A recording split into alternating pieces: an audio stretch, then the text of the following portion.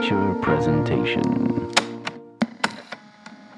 Welcome back to another Untitled Movie Review. I am one of your hosts, Matt Rohrbeck, alongside. He's allergic to tomatoes, but he is tomato meter approved, Eric Marchin. Approved. Approved. Matt, are you ready to take a look around? I accept this mission. I do. Did you get my Limp Bizkit reference there? Oh, Take a look around is from Mission Impossible 2. Mission Impossible 2, yeah. Limp Bizkit. What a time. What a time. I loved Limp Bizkit. I don't know if everyone knows this, but I can rap many Limp Bizkit songs from It's just one of those days. If you go to karaoke with Matt, he might do a Limp Bizkit song. But yes, today we are reviewing another part 1 in Christopher McQuarrie's Mission Impossible Dead Reckoning Part 1. Probably one of the best titles of a movie of all time. I remember when this got announced, I'm like, just incredible. And it continues the trend lately. I mean, I don't know when this trend even began.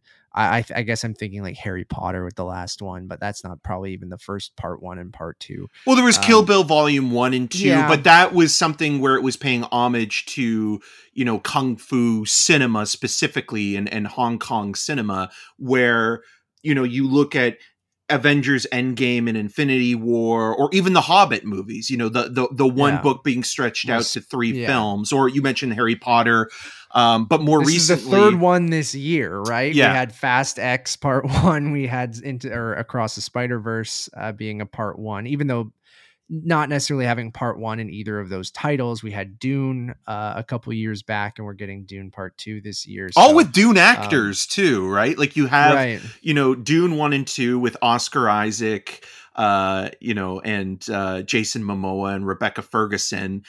Jason Momoa is in Fast X, which is going to be possibly 2 or 3 films, depending on what Vin Diesel says. And then you have Across the Spider-Verse with Oscar Isaac and Rebecca Ferguson in Mission Impossible Dead Reckoning Part 1. It all comes full circle. But yes, this is going to be briefly spoiler-free, just to give our quick thoughts of what we thought about the movie, and then we're going to go straight into spoilers, since the movie is now playing everywhere. And they tried to get in, this caught me by surprise. I'm like, the movie's already out. I thought it was this Friday, but it's in theaters. It started playing Monday night even. Because Eric and I were talking off air before we started that we think they wanted to get into those premium formats before Oppenheimer and Barbie come out next week. So let's get right into it. So Eric, this being Christopher McQuarrie's third Mission Impossible movie, the first one since the second that Bad Robot and J.J. Abrams had nothing to do with, which I think is interesting. We'll get into. I'm going to kick it over to you first. What did you think of Mission Impossible Dead Reckoning Part 1? I had a blast with it, Matt. I really enjoyed watching Tom Cruise do his thing, which is to perform death-defying stunts in such a spectacular format, and watching it on the big screen and how it plays out. I saw it in Limax. You saw it in legitimate IMAX, laser IMAX at the Scotiabank Theater.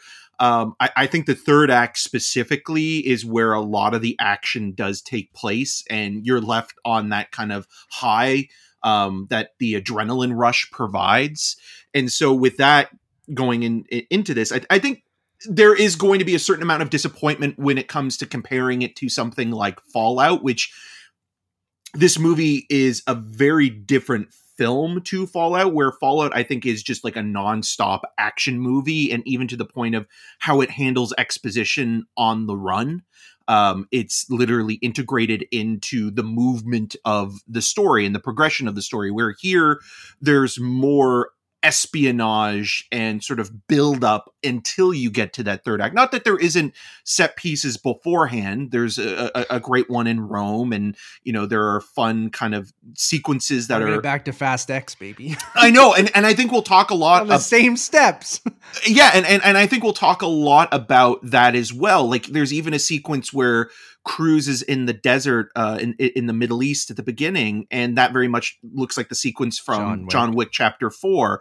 So there's a lot of repetition there with recent action cinema, but also I think there's a lot of references to 80s and 90s practical effects and in-camera trickery and things like that. So, I mean, there's even a cheesy magic trick with Tom Cruise and Hayley Atwell's sort of great sort of expert thief in this airport, and sort of like with this key that almost, you know, is symbolic of religion being a technology, you know, or technology being a religion. And so you have those elements all coming into play.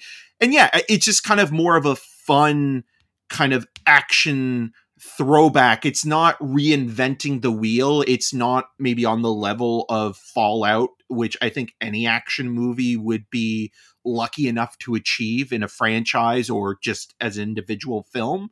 But as it is, I think it is a very well made action thriller that plays within the milieu of what you're expecting, and it's very satisfying for those reasons. And I actually do think that there is a bit of covert comedy on Christopher McQuarrie's part, which we'll get into more with the spoilers. But Matt, what did you think? I just jumping on your point, you have a really interesting kind of analysis of kind of the meta commentary on the movie that I thought was really interesting, which isn't something that I really clued into as I was watching it, but as I was talking to you after. So we'll save that for the spoiler section. So stick around for that, because Eric had a really interesting perspective that I didn't see. And then I was kind of arguing back to you going like, I think you're reading into it more than maybe what is given to us. But then as the more I thought about it, I go, no, that probably is what they were kind of trying to do. So I can't wait to talk to you about that. This is tough because I tweeted this out that I'm like, it's amazing to me that the 5th best Mission Impossible movie can still be one of like the most enjoyable experiences I've had at the movies this year. So that's kind of a double-edged sword where I still had a really good time with this movie. Like when it ended, I was exhilarated. I was excited to see part 2. However, there was something about the vibes just being slightly off in this movie where I can't, and I'm excited to go into full spoilers and talk about it all with you, because then we can bring up certain specific things and talk about stuff. But I found myself like thinking that this is the weakest of the Christopher McQuarrie trilogy of Mission Impossible movies. And that might come with it being a part 1. And, you know, we've talked about this with Dune and Spider-Verse and Fast X, that you're kind of only seeing half the movie and some feel more complete than others. And this does feel like a pretty complete, at least story for the most part of, you know, there's a MacGuffin and that's the part of the first half. And then the MacGuffin's going to be used in the second half, right? That's not a spoiler. That's just, you know, what this movie is. It feels pretty complete in that side of things. But there was something about the spectacle of it all that I've come to love from 3 onward. And 3 being going back to Fast and Furious, feels like the Fast 5 of the franchise. The thing that kind of, even though 1 is still a great movie, 2 fumbled quite a bit. I mean, take a look around, man. Yeah, it fumbled. It's still an interesting movie because of, you know, John Woo and things like that, but it's not a great movie. It could have easily killed the franchise. And then you have someone like J.J. Abrams come in and kind of, I think, set off what modern Mission Impossible is. It is still a bit on a smaller scale than maybe what 4, 5, 6 all become and onward. But I really love 3 because I was a big J.J. Abrams guy at the time because of Lost, and it was his, I think, feature debut, right? Yep. Like his, and then Michael Giacchino's score and just kind of that movie with Philip Seymour Hoffman being an excellent kind of, you know, chewing up the scenery villain in that movie, I think is amazing. And so I have a soft spot for 3. And then Brad, what I loved about the Mission Impossible movies was that you kind of got a different flavor on each movie, right? Like because of the director, right? Yes. And that's what I loved about the franchise was that, you know, 1 feels completely different than 2, and 2 feels completely different than 3, and 3 feels completely different than 4, and 5, you know, until McQuarrie kind of takes over. And I love Christopher McQuarrie. I think he's done an amazing job with these movies, but I found myself now his 3rd outing, and I just felt like he couldn't one up himself anymore, right? Like I felt like Rogue Nation was awesome because it was different than Ghost Protocol, which was Brad Bird's movie. And then you had Fallout, which felt like this perfect kind of epilogue to his movie, that, and it just built on that with bringing back the villain and just being this exhilarating, incredible stunt sequences, and like the crazy, you have the bathroom fight, you have the skydiving scene, you have the helicopter sequence. And I just found myself now in this one, I enjoyed it. It almost felt like it was trying to your point of bringing up 80s and 90s movies and spy movies and things like that. Like it almost felt like it was trying to be the first movie again. Like it's still big on a giant scale, but I think it is still toned down a little bit when it comes to the big action set pieces and stunts and things like that. Like there was never once where I was like,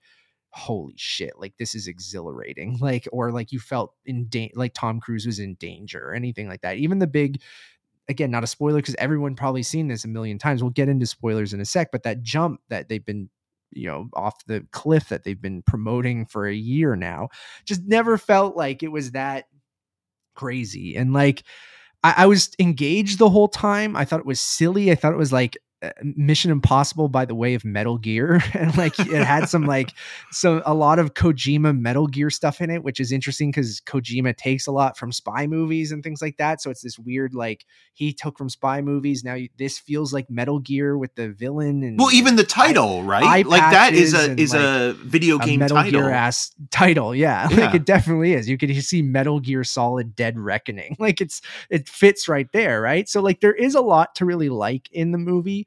And I still found myself like enjoying it throughout. And I still would take this over most action movies and most action franchises. And I think it's just a testament to how much I really love this franchise that I can be slightly disappointed with this movie, but still really like it.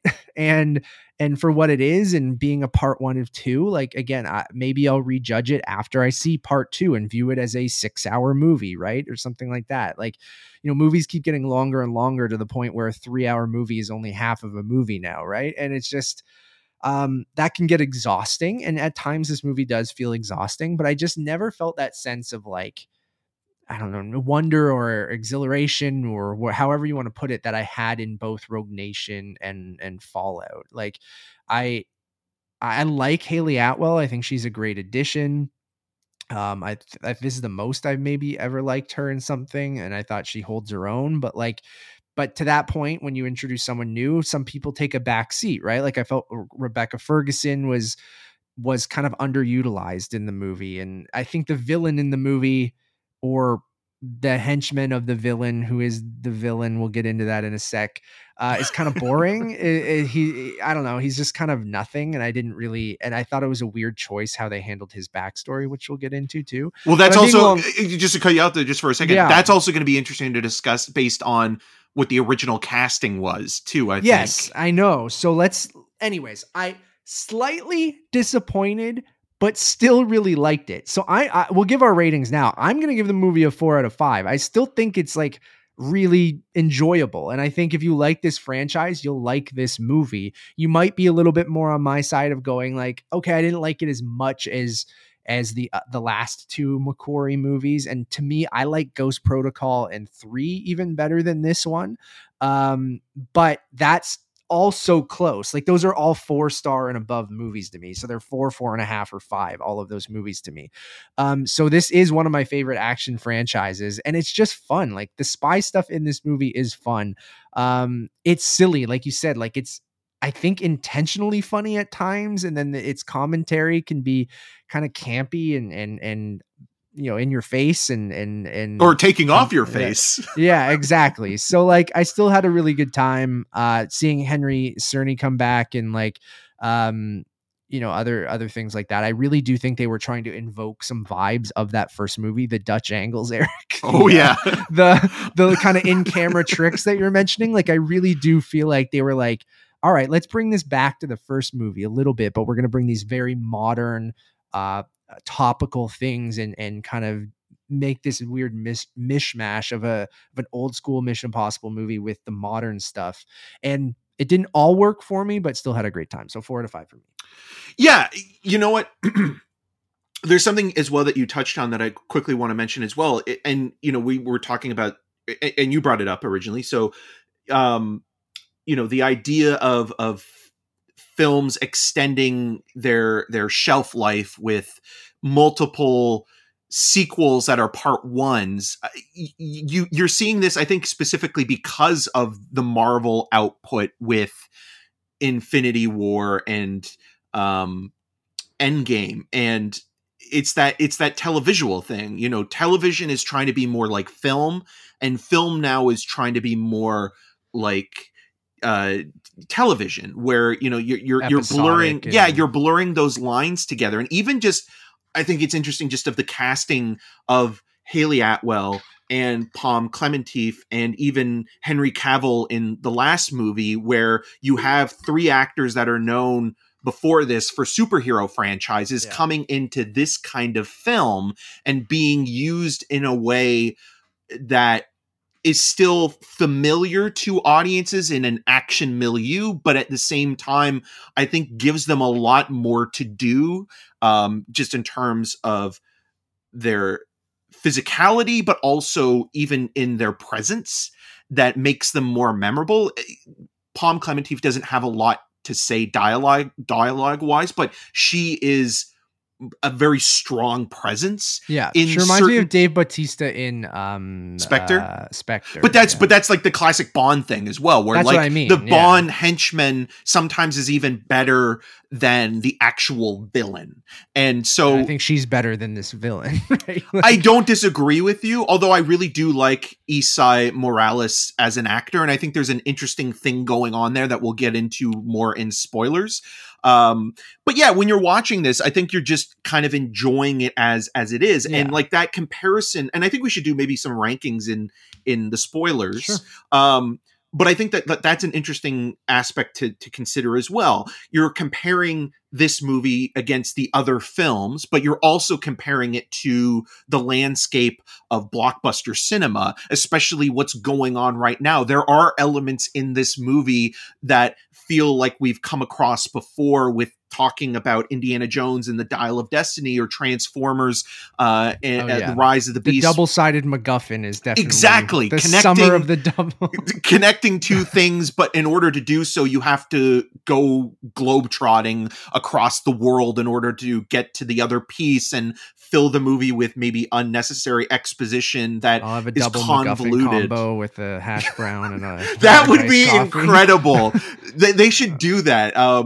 So I think like there are elements there where like you're even just comparing it to what we've recently gotten in the live action format. I think the best summer movie so far that we have is Across the Spider-Verse. The best live action blockbuster is Mission Impossible. But again, like it's one of those things I really like. I'm just, this is a long-winded thing. I'm giving it the same rating that you did, but I really did like the movie. And that's what's interesting, right? Because like I'm slightly disappointed but gave it a 4, and you really liked it and gave it a 4. So but it's not John Wick Chapter 4, where like as soon as I finished watching that movie the first time, I was like, I need to see this again. You know, which is so interesting because I didn't have that reaction to John Wick. I came at it much later, right? Because of my panic attack in the middle of the movie the first time. And that's a long story. I'll eventually get to that on when we get back to the main show, but I didn't have that reaction. Like I like this more than John Wick, but I also gave John Wick Chapter 4 a 4. So like but you liked past John Wick movies, I think, though, as well a little bit more, right? Where I have been on kind of the mixed negative on that franchise until this movie, where I felt like everything that I was looking for in a John Wick movie, in the same way that, you know, there are things I look for in a Mission Impossible film, came together in a way that was the perfect representation of what the filmmakers were trying to do all along, and they got it perfectly right. And also just like, again, like talking about similarities in recent blockbusters, the third act of John Wick Chapter 4 is the strongest aspect of it, with even the video game component of the Hotline Miami stuff coming into question. You keep bringing up video games, and you said blockbusters are taking from television. And I mean, ironically, this is based off of a TV show, so we shouldn't be too surprised. But taking from video games as well, and video games ironically becoming more cinematic, right? So it's just like this weird kind of mishmash of all this hashtag content now all kind of being this kind of all taking from each other and all feeling like one another. It becomes kind of difficult to differentiate I don't know what I'm trying to say, but like I find myself watching a lot. It blurs the line, right? Yeah, blurs the lines. Yeah, between it. And, so we both give the movie a 4. Please stick around. We're going to do a spoiler cast in 3, 2, 1. All right, let's get right into spoilers. I don't know Han Solo dies. God damn it. That'll be every time we do a spoiler cast. I don't know where you want to start. We can kind of go through, but we can elaborate on certain things. Yeah. I want to kick it off with maybe what you said and going over what you thought some of the themes of the movie and what they were trying to say. So, okay, now that we're into spoilers, the villain is called the Entity. It is an AI. I don't even know if that's a spoiler. It's not really. It's been talked about in reviews and things like that. Yeah, and I don't think in the trailers they really kind of allude to that. They show you more the human element to it with Gabriel. Gabriel. Justice for Gabriel again. So... here's the thing. The AI thing, super silly, but very topical, right? With everything that's going on with AI and ChatGPT and AI art and all this kind of stuff right now. So they're definitely, had their, thinking 3 steps ahead, because making this movie a couple years ago. But I mean, AI and, has been a thing forever in movies as being like a thing that might destroy us all one day, right? Well, so like the Terminator movies, right? Like James Cameron was looking at that with Skynet. Like it's something that audiences, even though technology is always updating and getting faster and faster, it is something that I think people have been self-aware with. Even going further back to, films in the 70s and like the Colossus Project and things like that. So it's always been there. But I think even more recently, as you mentioned, with like the current climate of even looking at the writer's strike and how some studio executives and people feel like, oh, we can just replace writers with AI robots and they can, write a script or come together and put something together, and everything's dictated by algorithms or algorithm in Space Jam Legacy. So, and even to your point of just blockbuster cinema in general, feeling like it's the same each movie, right? It's following a formula, an algorithm that goes, this is what people want out of blockbuster action kind of cinema, whether it's superhero movies or otherwise, where it does feel like, this movie shooting a lot of stuff practically, not everything. There's obviously some CG in the movie, the whole train sequence at the end and stuff like that. But you brought up an interesting point of this movie with its kind of references to those movies from the 80s and 90s and before, and kind of how it tackles AI and Tom Cruise's stance on, it's the cinema and the state of cinema and that wanting to do all this stuff practically and his own stunts and all this stuff, and that AI and computer generated stuff is kind of going to be the death of cinema, and using that as a villain in this movie, I think is kind of interesting. It's something that I didn't really latch on to while watching it, though. So I don't know if you want to go into that a little bit more. Yeah, it's that classic thing of man versus machine, or as in my Rogers review I mentioned, it's stunt man versus machine in a way, and it's like one against the impossible and going against something that can predict 3 or 4 steps ahead of you what is going to happen, and the logic of like, oh, is the individual able to compete against something that is programmed. And when you're watching, like even the opening scene, Dead Reckoning is referencing, this submersed submarine. And when you're watching that sequence, one of the first things you'll notice is that the language translation goes from Russian to English in the same way that the Hunt for the Red October does. And Christopher McQuarrie did that Avatar 2, The Way of Water. Yes. But even in Valkyrie, which Christopher McQuarrie is a writer on, when you see the beginning, at the beginning of that movie, you see Tom Cruise's character writing in German and speaking in German, but then the text changes into English. So it's a quick way of kind of, and it's a very clever conceit to get, that language barrier to flip into English from another language. And so when you're watching that, you're thinking to yourself, oh, okay. Like, also the Jack Ryan series is a very classic, 80s, 90s muscular cinema macho kind of thing with, that first movie with Sean Connery and Alec Baldwin. So there's that. And then you do even start noticing that, they are implementing more of the, the canted Dutch angles. And it works quite well for a sequence like that, because I think, when you're kind of playing with the laws of physics and gravity in a submersible, you can kind of use that in an interesting way. And so as that progresses, you start to see, there is a reference there. Cause McQuarrie is a pretty smart filmmaker. He knows what he's talking about. And then when we're first introduced to Kittredge, played by Henry Czerny, in the first time we physically see him, and he's with the community, which I really like the idea of that as well. Like, I'm going to the bathroom, keep talking. A group of people kind of working together to put down one person, and that conspiracy theory kind of play. It has a similarity to something like the X-Files, where Mulder is against his own organization that's hiring him or telling him to work this way and not to really look into anything. And it again, one against the impossible odds. And then even within that scene, when it's revealed that Ethan is in the room with the community watching, and he basically knocks out everybody with gas, not his gas, but like the actual like knockout gas. Like, that scene plays very much like Batman 89, where you have the Joker coming into the art gallery and knocking out everybody, or killing everybody with his poisonous gas, but then also giving Vicky Vale a gas mask in the way that Kittredge is given that. And then that conversation and where that goes. It's a cool ass scene though. Like, that's the stuff that did remind me of Metal Gear again.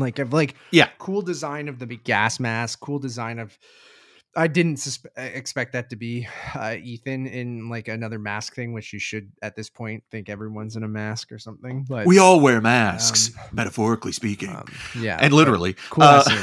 Yeah, and then throughout the movie, like we talked about this in the spoiler free part, where I think the whole last act is referencing the first Mission Impossible movie as well, being on the train, and even having Vanessa Kirby as the daughter of Max, played by Vanessa Redgrave, coming in and having a conversation on the train, but not with Ethan this time around, but with Kittredge. I think like that's kind of interesting as well. And even bringing him back is it is a direct nod, and he's great in the movie. Like, I really do think check out Eric's interview with him, with Henry Czerny. It's 3.5 minutes long, but it was a lot of fun talking to him. But you watch a scene like that play out in that gas mask scene, and then you start to realize, okay, they are referencing certain aspects. And then there's this whole party sequence in Rome where the reveal that the entity is among them. And the entity I actually like the music cue from Lauren Balfe for the entity quite a bit. Lauren Balfe's great, man.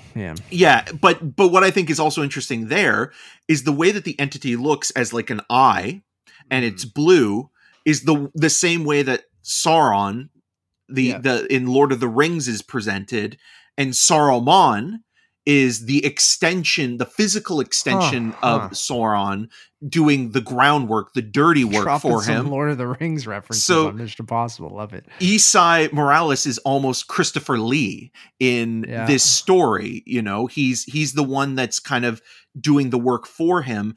And while I don't know if it's necessarily a great performance, what I do like about his delivery of his dialogue is it does kind of have that arch stilted kind of mannerism of like how a computer might talk.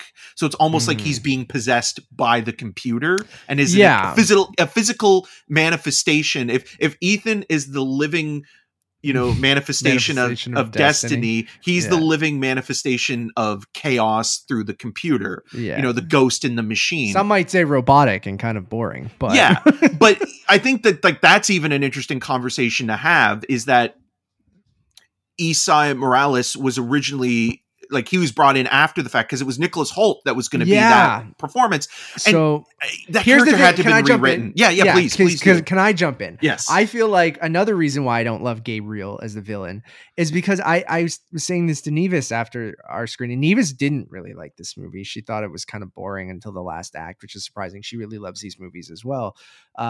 She's been the most against this movie I've talked to anyone about. She's raging against the machine the way Ethan is. But something we both said about Gabriel is like the whole backstory of being a ghost from Ethan's past kind of thing and showing this kind of de-aged old footage, but like always felt strange. And I think that's what we're going to bring up when we're talking about the Nicholas Hoult thing, because the age stuff wouldn't add up. They'd have to kind of change that because he's too young to be someone from his past 30 years ago or whatever, unless he's a baby.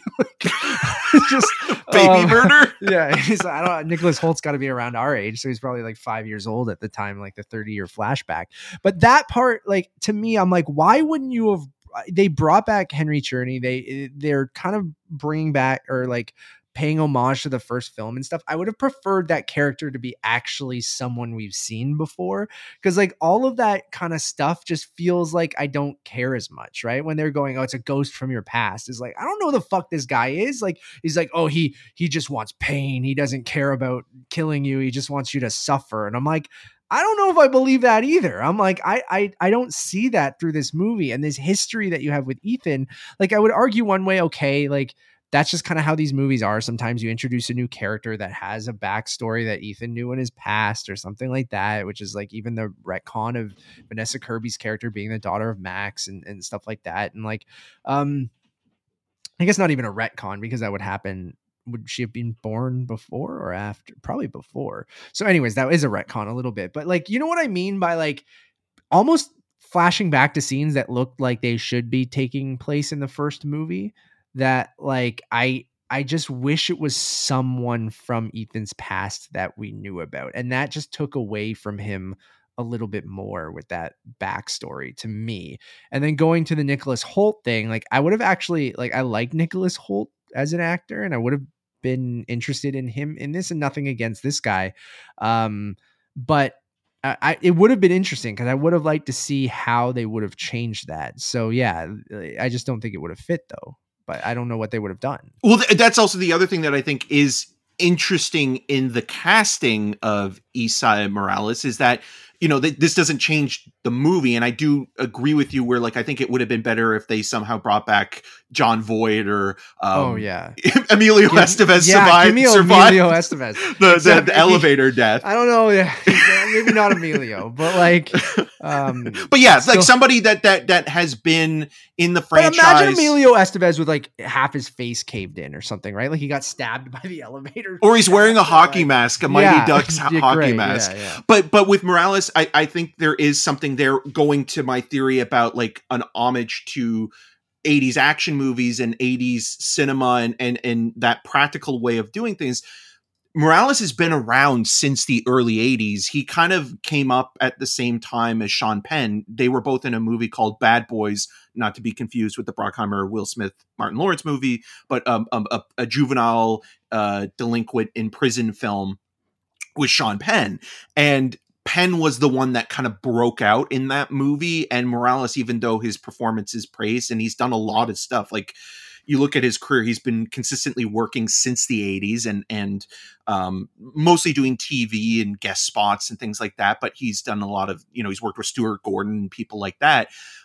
But it kind of makes sense because it does feel like, Cruise kind of came into prominence also in the 80s and rose to the ranks of movie star with Top Gun, so in Risky Business, but it makes sense on just in terms of like an age thing, but it's also really fascinating to think like Morales was also recently in Paul Schrader's Master Gardener, and he plays sort of the handler for Joel Edgerton's character in that. And there are also flashbacks in that movie to when he's younger, dealing with Edgerton's Proud Boy character. And so I thought that was kind of just interesting, and not it doesn't matter to the movie, but just as almost like a trivial kind of factoid that kind of comes afterwards. But yeah, when you're watching these sequences, it becomes almost noticeable that McQuarrie is having fun, not only with the dialogue. There is some jokes that I think work with like what the organization is, what an IMF agent is, and like the references like, oh, is it a bank or something like that? And it's like, no, it's the other one. The Impossible Mission Force. Yeah, and so like those are fun. But then when you see that sequence of the big reveal that at that party where everything is in a canted angle at that point, and the entity is in the room with you, I think there is kind of a self-aware metatextual humor involved. I don't know if Tom Cruise is in on the joke, but McQuarrie does have a satirical, cynical flavor to his writing, and even in The Way of the Gun, the opening sequence is this violent kind of absurdist fight sequence between Ryan Philippe and Benicio del Toro, and this kind of macho guy who kind of oversteps his line. And Sarah Silverman's in that scene as well, in one of her first movies. So like, just like there, I think there is intent there. I don't know how much there is, but I think there is references to cinema's past and saying like, look how much better this is when done by people in camera working together on something. And even the name Gabriel, being biblical or religious, and the angel serving a god, and this god being the god of technology. And again, the MacGuffin being a cross, to bear for people to bear, whoever holds it. Those things I think are intentional. And with that, like, I think it makes you appreciate this movie a little bit more, and just the writing and direction than maybe just a simple action movie. But Fallout is McQuarrie's pinnacle, and I don't think he or anybody will be able to reach that height. I think I totally understand where you're coming from with that analysis of the movie, and I thought it was kind of an interesting take, because I guess I'm going into Mission Impossible movies not for that. Does that make sense? Like, I get you're going in for fun. Yeah. And the spectacle, right? Yeah. And like the goofiness and the fun, and like the crazy ass stunts where I go, oh my God, he did jump out of that fucking plane and his suit looks awesome. And then like, or he is fucking flying that helicopter, or he is climbing on the side of the Burj Khalifa, or he did hold his breath for 7 minutes or whatever, or he did. And those are the moments that I'm remembering from these movies, right? Is like the crazy spectacle of it all.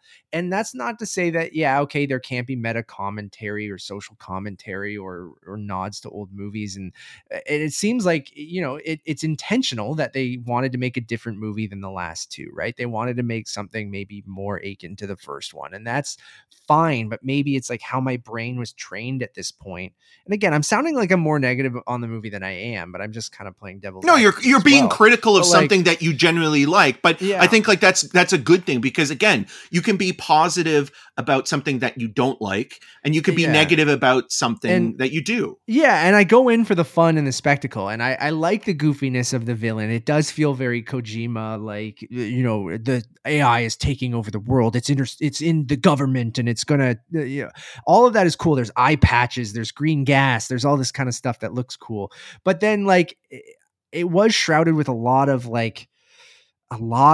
exposition, and I felt a little clunky dialogue, in the sense of like overly trying, I don't know, explaining what's trying to happen or why this AI is so bad. And like the spycraft of it all can be fun, but then it can kind of be like a lot at times. And then like, again, I think back at the other Mission Impossible movies of the plots, and I'm like, okay, it's usually like this nuclear bomb might blow up the world, right? And you got to stop it. And that's pretty much the extent of it.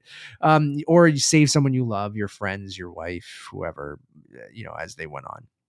But it's something about this AI, and I guess it's something, yeah, we've seen in Terminator. I mean, even going back to Fast and Furious, wasn't this the plot of Hobbs and Shaw as well? Well, yeah, Like, and I or mean the sort of, biggest like, duh that I can't believe I like, didn't mention was Hal yeah. from 2001. Yeah, well, of course, yes. So, it's been a trope in movies for a very, very, very long time. So I guess it maybe wasn't.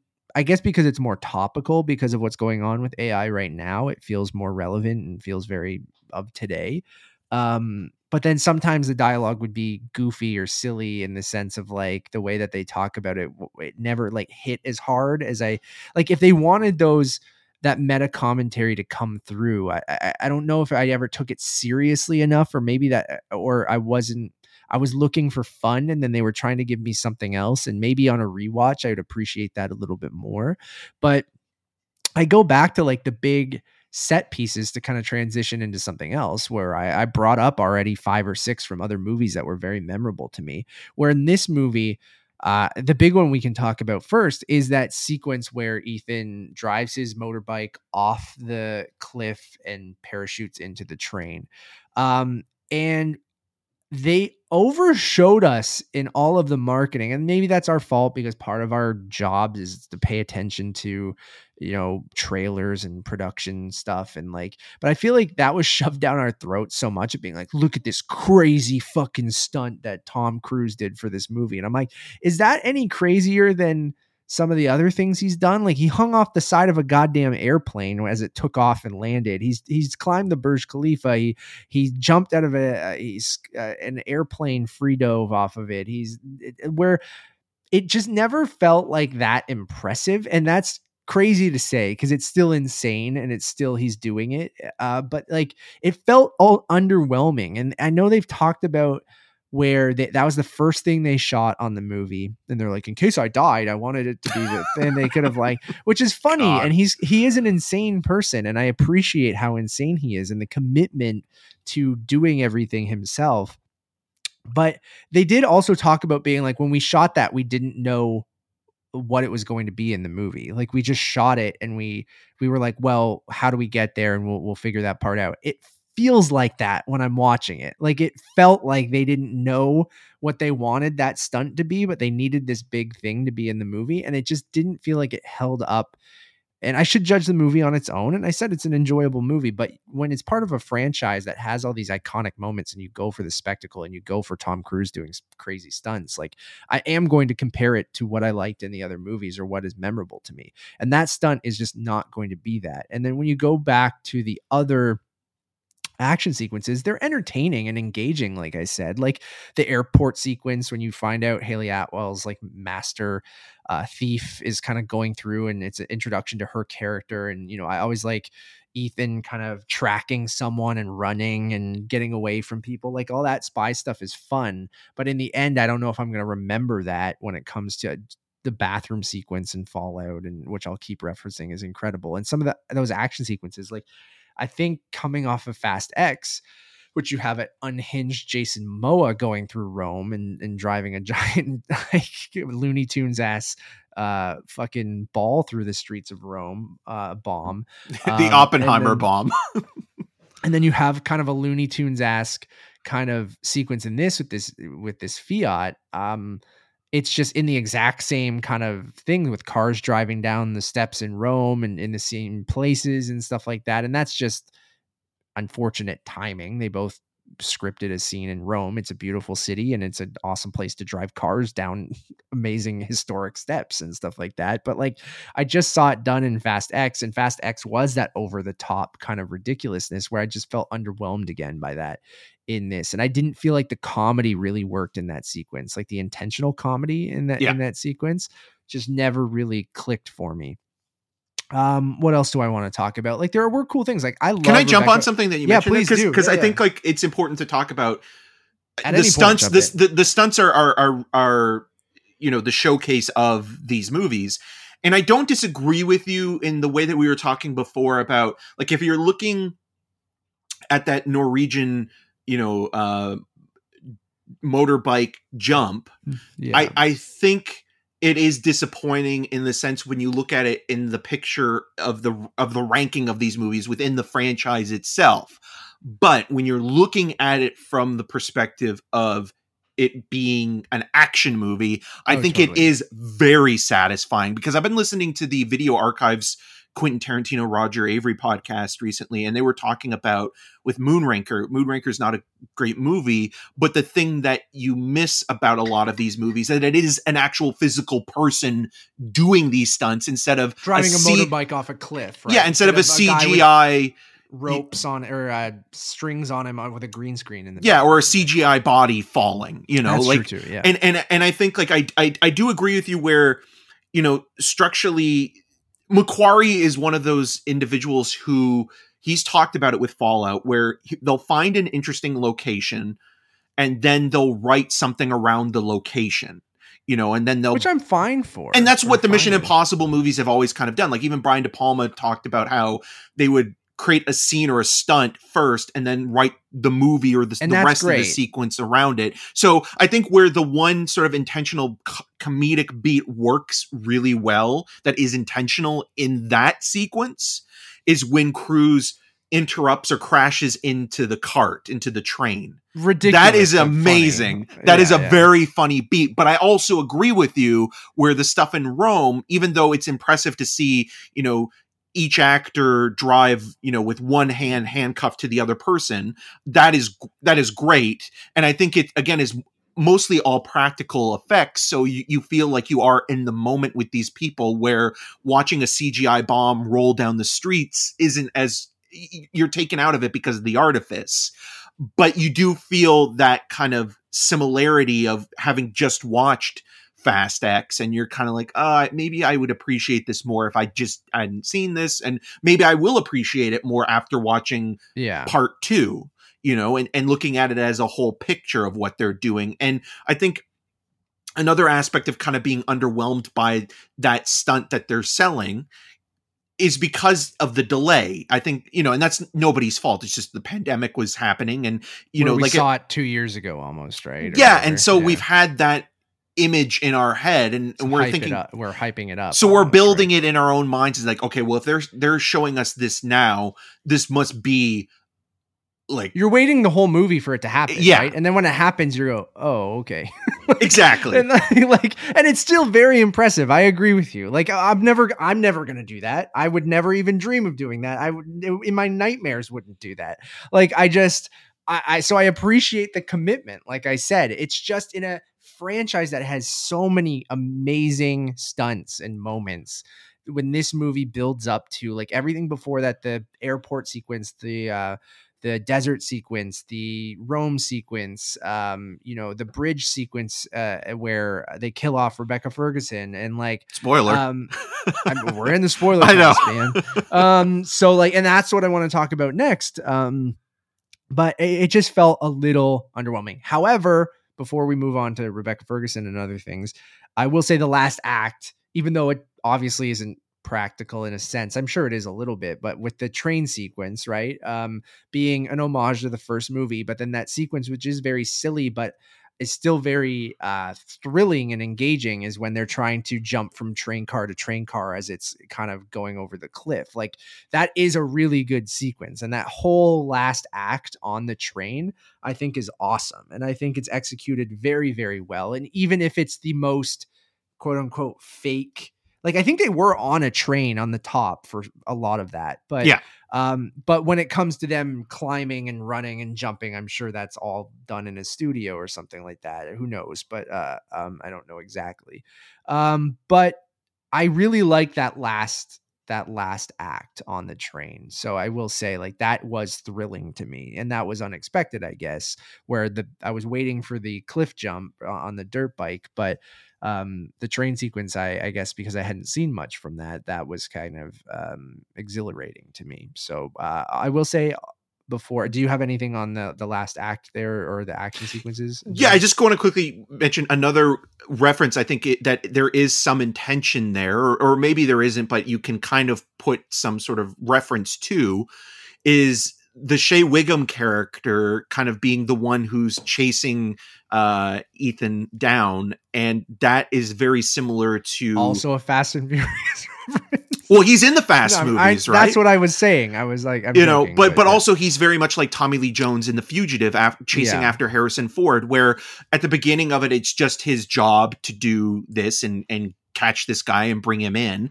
But then as the story progresses, he sees his side. He's a little bit more conflicted, especially in that final sequence where he realizes, okay, well, I need to let this guy go because he's got a job to do, or he's not, you know, as he's been betrayed by, you know, the higher ups.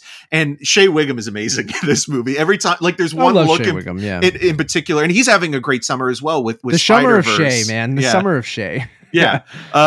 No shade on Shea. He's wonderful, and great hair in this too. But there's one look when like Cruise is escaping via parachute at the end, and he's like outside of the cart, and he kind of gives this look where he's like, and it's amazing. He's so much fun in everything he's in. And such an interesting year for him because of even with Eileen as well, you know, with Anne Hathaway.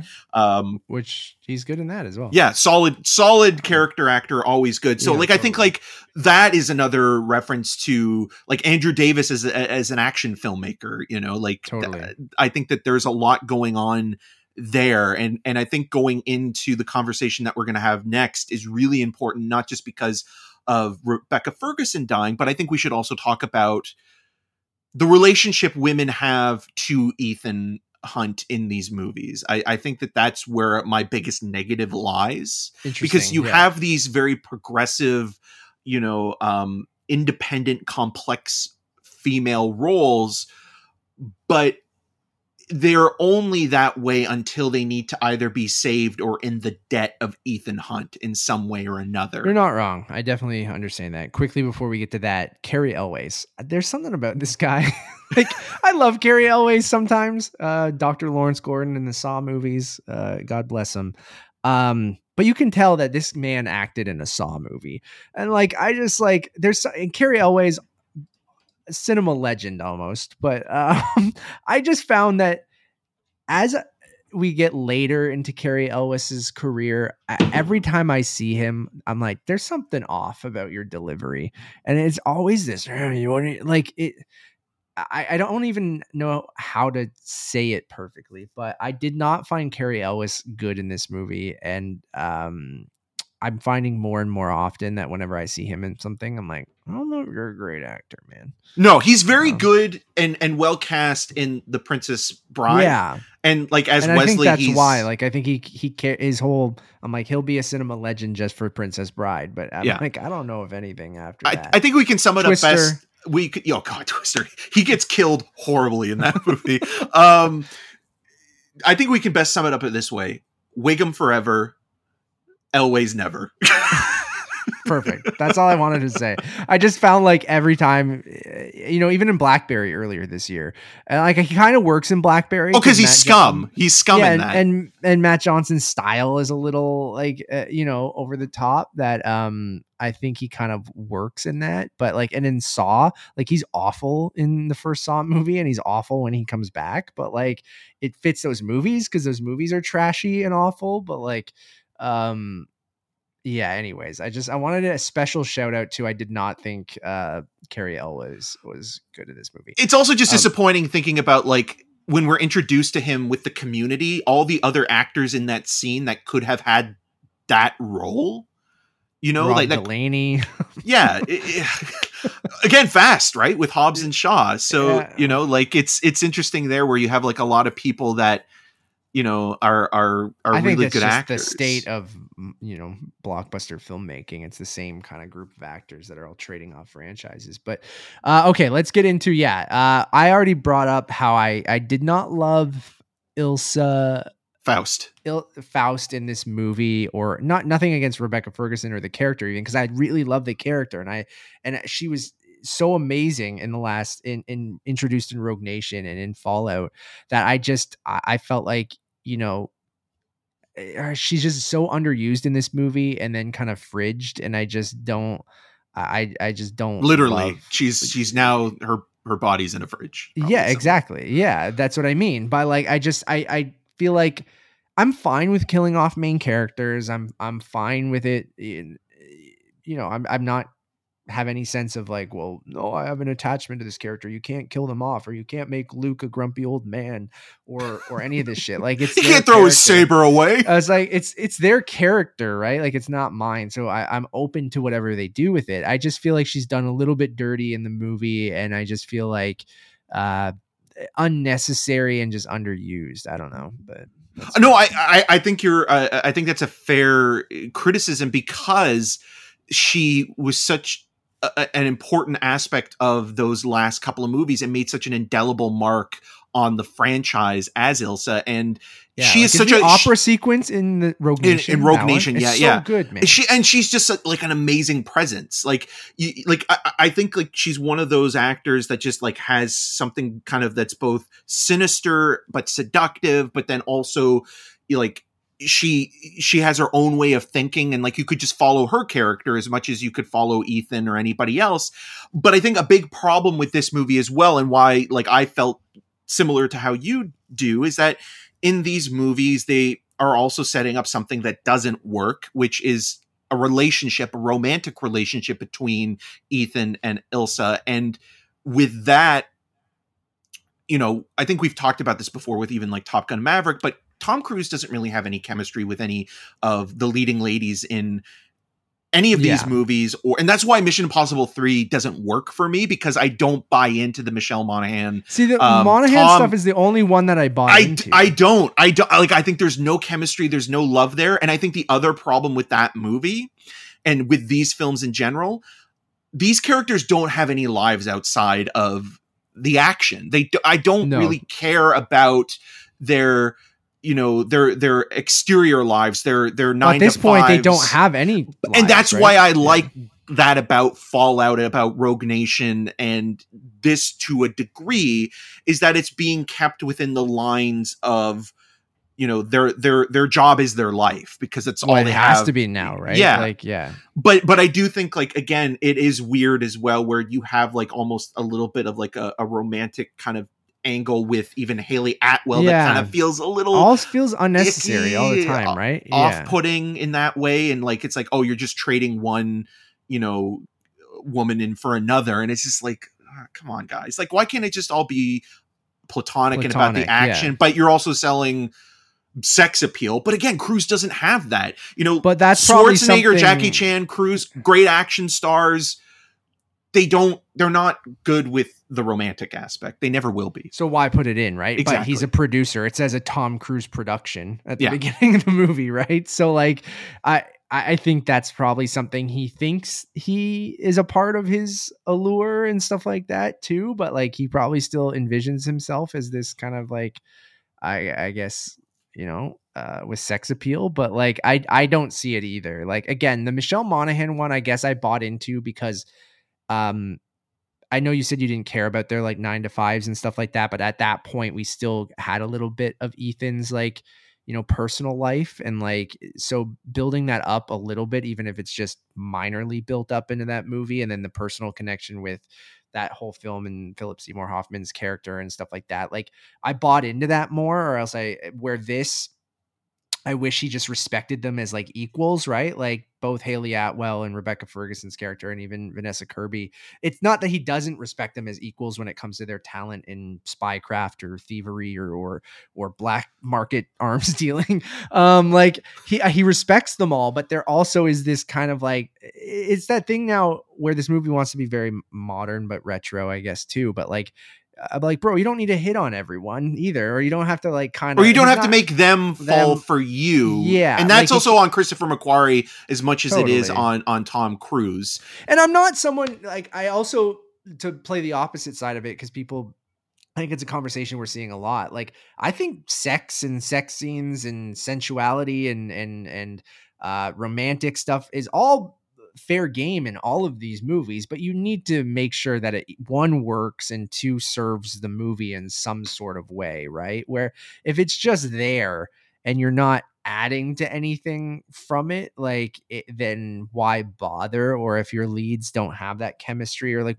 again, going back to Fast and Furious, Vin Diesel and Tom Cruise, just like they're parallel lives. They're so close to intersecting, but one of them I think has a little bit better taste, and people that are I'm not saying that Justin, like when Justin Lin was working on those movies, like he's a talented guy, but there's something about the people that Cruise aligns himself with that I think it's like, you know, you always want to put yourself in a room with smart people because they make you look better than who you are. But those two careers aren't like that far two peas off. In a pod, man. Yeah, they're like alternate universe twins or something. But yeah, Michelle Rodriguez and Vin Diesel's characters in the Fast movies have no sexual chemistry. And then I think, like, even though the Mission Impossible movies, I think, now rival the Bond films in terms of the action set pieces, the sensuality and sexuality in Bond movies now have become a little bit more progressive. And like, I look at a scene in Skyfall where Naomi Harris is shaving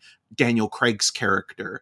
That is a very sexy, sensual moment. Not overtly like needs to be a sex scene, but it's still very sexy. Yeah. And like that has never, there's nothing in the Mission Impossible movies that are like that. I think they're mostly asexual and I mean, not to say that like the Rebecca Ferguson, you know, doing this sniping bit is amazing, but like, but in terms of like chemistry between leads, it's almost like, okay, well, if you put this into the movie, why not have it between new guys that you introduce into the franchise? The entity came for us, but we overcame it. Okay, we're back. I'm on a different camera. I don't have headphones on now. We're like half an hour, 45 minutes after we last got cut off because literally someone was listening, Eric, and they tried to take us down. Both our computers froze and just completely crapped out. Like internets went down. So maybe the entity is listening, but we're back. Or Isai Morales. Yeah, who knows? Nicholas Holt is taking revenge on having to do what did he do instead of this? Renfield. Oh, that's whatever. All right. Oh no, I think it was the show that he's on with Elle Fanning. I think that was the scheduling issue. Okay, that's probably whatever. We'll see. But we were talking about the women of Mission Impossible. We were wrapping all of that conversation up of how it hasn't really worked in the last couple of movies. I don't know where exactly we got cut off. I'm sure I'll chop it up at some point and put a technical difficulty or maybe just a monologue from the entity. But you wanted to finish with a Mission Impossible ranking, and then we'll kind of wrap this up. I think people got a good handle on our feelings over the last hour or so we can start to wrap everything up here. Yeah. I mean, I've alluded to it throughout this. I don't know if I gave explicitly my ranking. I think we both maybe probably posted it on Twitter. But my original tweet still stands after seeing this movie. Still had a good time with it. I had many criticisms, as you heard, but I still overall, even with those criticisms, still really enjoyed the movie and still really enjoyed the Mission Impossible franchise as a whole. Like, I think it's one of my favorite action franchises, if not the top action franchise right now. And I think I like every movie except for the second one to like a certain extent. Like, I think even the second one, like I wouldn't skip it on a rewatch. I would still watch it because it's eccentric and sort of strange and of its time and very John Woo in the worst ways and some John Woo in the good ways. But like, so my ranking fully goes, number 1, Mission Impossible Fallout. I gotta actually pull up my ranking. Number 2, I have Mission Impossible Ghost Protocol. Number 3, I have Mission Impossible Rogue Nation, or did I have 3 above that? I think I had 3, Mission Impossible 3, then 4, Mission Impossible Rogue Nation, then 5, Mission Impossible Dead Reckoning Part 1, then 6, Mission Impossible, and then 7, Mission Impossible 2. I believe is my ranking off memory. I haven't gone back and looked, but I think any given day I could probably switch 3 and 4. 3 and 4, or even Rogue Nation. Like those 3, I think Fallout is my clear number 1, and Mission Impossible 2 is my clear number 7. But and some of these are interchangeable then. Yeah, all of those ones in between I feel like could switch around. But I do have a soft spot for when the franchise was kind of picking different directors each movie, and each movie had its different flavor. So I have my Macquarie movie with Fallout, like, which I think is his pinnacle of Mission Impossible with that. I love Brad Bird's Ghost Protocol because that really felt like taking the franchise to the next level, like those IMAX sequences with the Burj Khalifa and like the desert sequences and like everything, the hallway sequence and the tech and gadgetry in that movie, I think is amazing. Just Brad Bird coming and doing a live action film. Like I thought that was like awesome. And then obviously a soft spot for J.J. Abrams and Mission Impossible 3 and Philip Seymour Hoffman. So then you get into the secondary McQuarrie for me, which Rogue Nation is amazing. And obviously was McQuarrie's, kickoff to this franchise. And I think it's really, really good. And then you have this movie, which I feel like is still really enjoyable. And I still think I like it more than that first movie because just modern Mission Impossible is more my vibe than original Mission Impossible, which is De Palma. But that movie is obviously a classic. I still think it holds up. Still very much of its time, but still iconic. We mentioned some of the villains and the imagery in that movie still stands out. And then Mission Impossible 2, like I mentioned with the John Woo stuff, is just kind of a little all over the place, but still overly I think still unique enough and of its time enough with the motorcycle sequences and the leather jackets and the slow motion double gun shooting and the doves and everything. It's like, I still think it's worthwhile, even if it's very silly in a bad way. But I would still rewatch it. So I think that's saying something. So overall, amazing franchise. That's my ranking. Yeah, mine's actually not too far off from yours. Mission Impossible Fallout is my number 1. Mission Impossible Ghost Protocol is my number 2. Mission Impossible Rogue Nation is my number 3. Number 4 is Dead Reckoning Part 1. Number 5 is Mission Impossible. Number 6 is Mission Impossible 3. And at number 7, Mission Impossible 2. 2, it's easy to shit on, but like I remember watching that in the theater and thinking to myself, man, this is just not only the worst parts of John Woo, who is, I mean, like Hard Boiled, one of the greatest action movies of all time, but it's also the worst elements of ripping off The Matrix, where it felt like after the success of that film, every movie was doing not only the slow-mo thing, but you mentioned, dressing up in leather and even borrowing from people like Ridley Scott and Tony Scott with some of the more worldly music cues and kind of like just it's very over the top and silly, even though it's gotten a little bit of a reappraisal, and some people I think who maybe didn't grow up at the time when it was released, who are growing up now or in their early 20s or even mid to late 20s, maybe appreciate it more than we do because they weren't with it at that time. So maybe there's something there where like the nostalgia is different for us.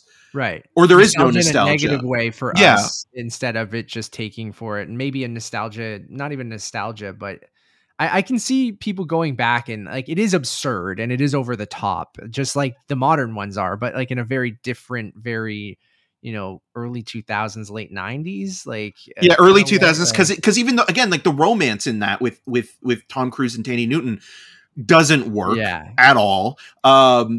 It's the film that feels the closest to being a parody of itself. Like it's going into that. And that's also maybe another reason why, because it was coming out like just after not only The Matrix, but with the Austin Powers movies, like there was this thing where the parody of it all was kind of coming into play. Cruise in the third one in Goldmember, right? Yeah. Austin Powers, So I think, again, most people, Fallout and MI2 are those kind of bookends. And then everything in between is kind of like, I think no matter what order you have those movies, you're not wrong. Like, I don't think I would argue with anyone who, like, I would maybe argue, how do you not have Fallout at number 1 or MI2 at but even you putting 3 like lower down and I have 3 further up, like all of those movies are still, I think, enjoyable, at least like at minimum, and very good at best, and amazing even then. But like it's just a very consistent kind of franchise. And I don't know if McQuarrie and maybe Tom Cruise just got used to him and he'll stick around, because Tom Cruise did say he wants to keep making these movies until he's like 100. Well, he was talking about like Harrison Ford, right? Like Yeah. being in his 80s and still doing these films. And, you know, I don't know if Christopher McQuarrie will be along for the ride as a director and writer, you know. Love him. I hope he's not, though. Like, I Yeah. kind of hope that he finishes after Dead Reckoning Part 2, and then I'm fine with Cruise staying on. And I even liked what they were trying to do with Jeremy Renner, even though it didn't really stick with that he was going to take the reins and kind of become the reigner.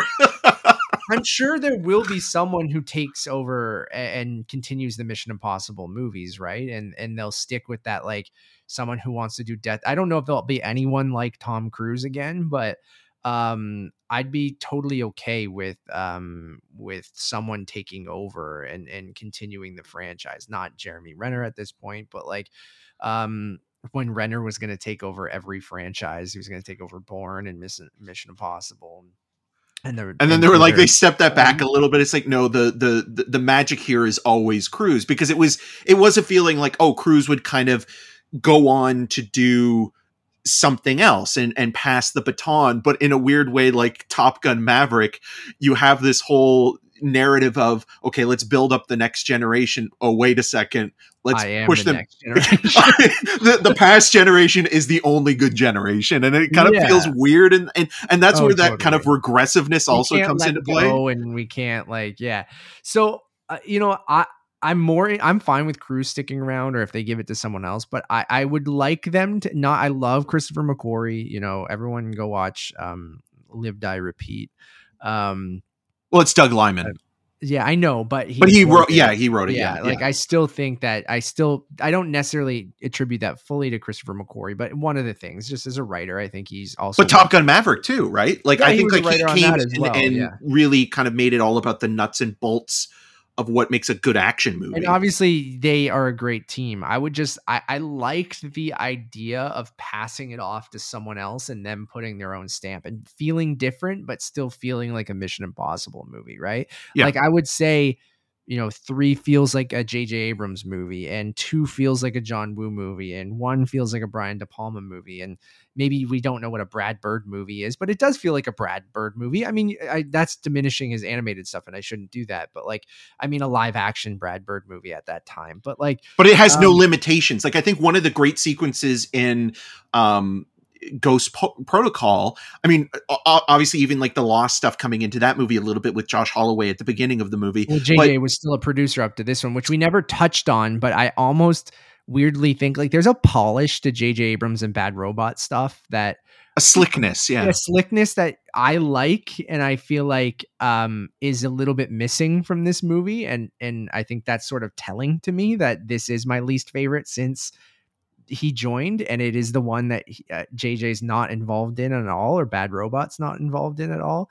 So anyways, but you were talking about Ghost Protocol. But yeah, that the editing in these movies, I think, is really important as well. And we didn't talk a lot about it, but the pacing of it, but the pacing specifically in the scene where you're cross-cutting between 2 different sequences where you have, you know, Paula Patton and Leah Seydoux kind of having their squaring off in a moment. And then you also are cutting with, you know, Cruise climbing on the side of a building. Rules.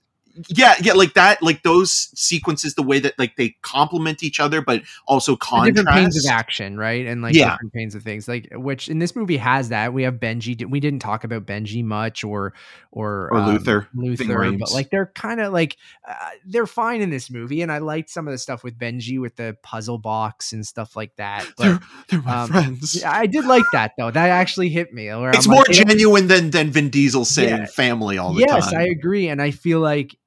Because they don't have anything, that's all he really has at this point. Like, Benji probably lost his whole life. Luther lost his life. Like, they all lost their life because they're in, you know, with Ethan they've been disavowed 400 times.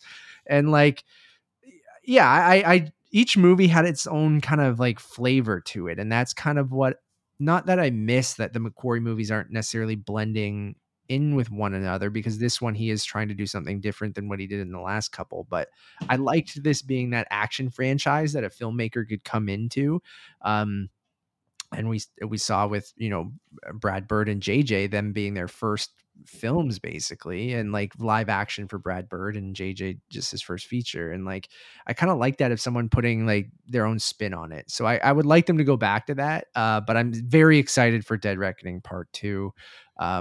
Did they already shoot it, or I think they shot part of it because people like Angela Bassett and Holt McElhaney, there are photos of them, and there are certain actors that are in the first movie, not Dead Reckoning Part 1, but the first film, that are also coming back for Part 2 that Macquarie has shown photos of. But another thing as well, in terms of the directors, why not bring in a woman or a person of color or someone that's non-binary? Totally. Because like it's just been a bunch of white dudes, you know, and maybe that will also challenge and change, you know, the perspective of things and play on new angles of material we've seen before, but in a fresh way.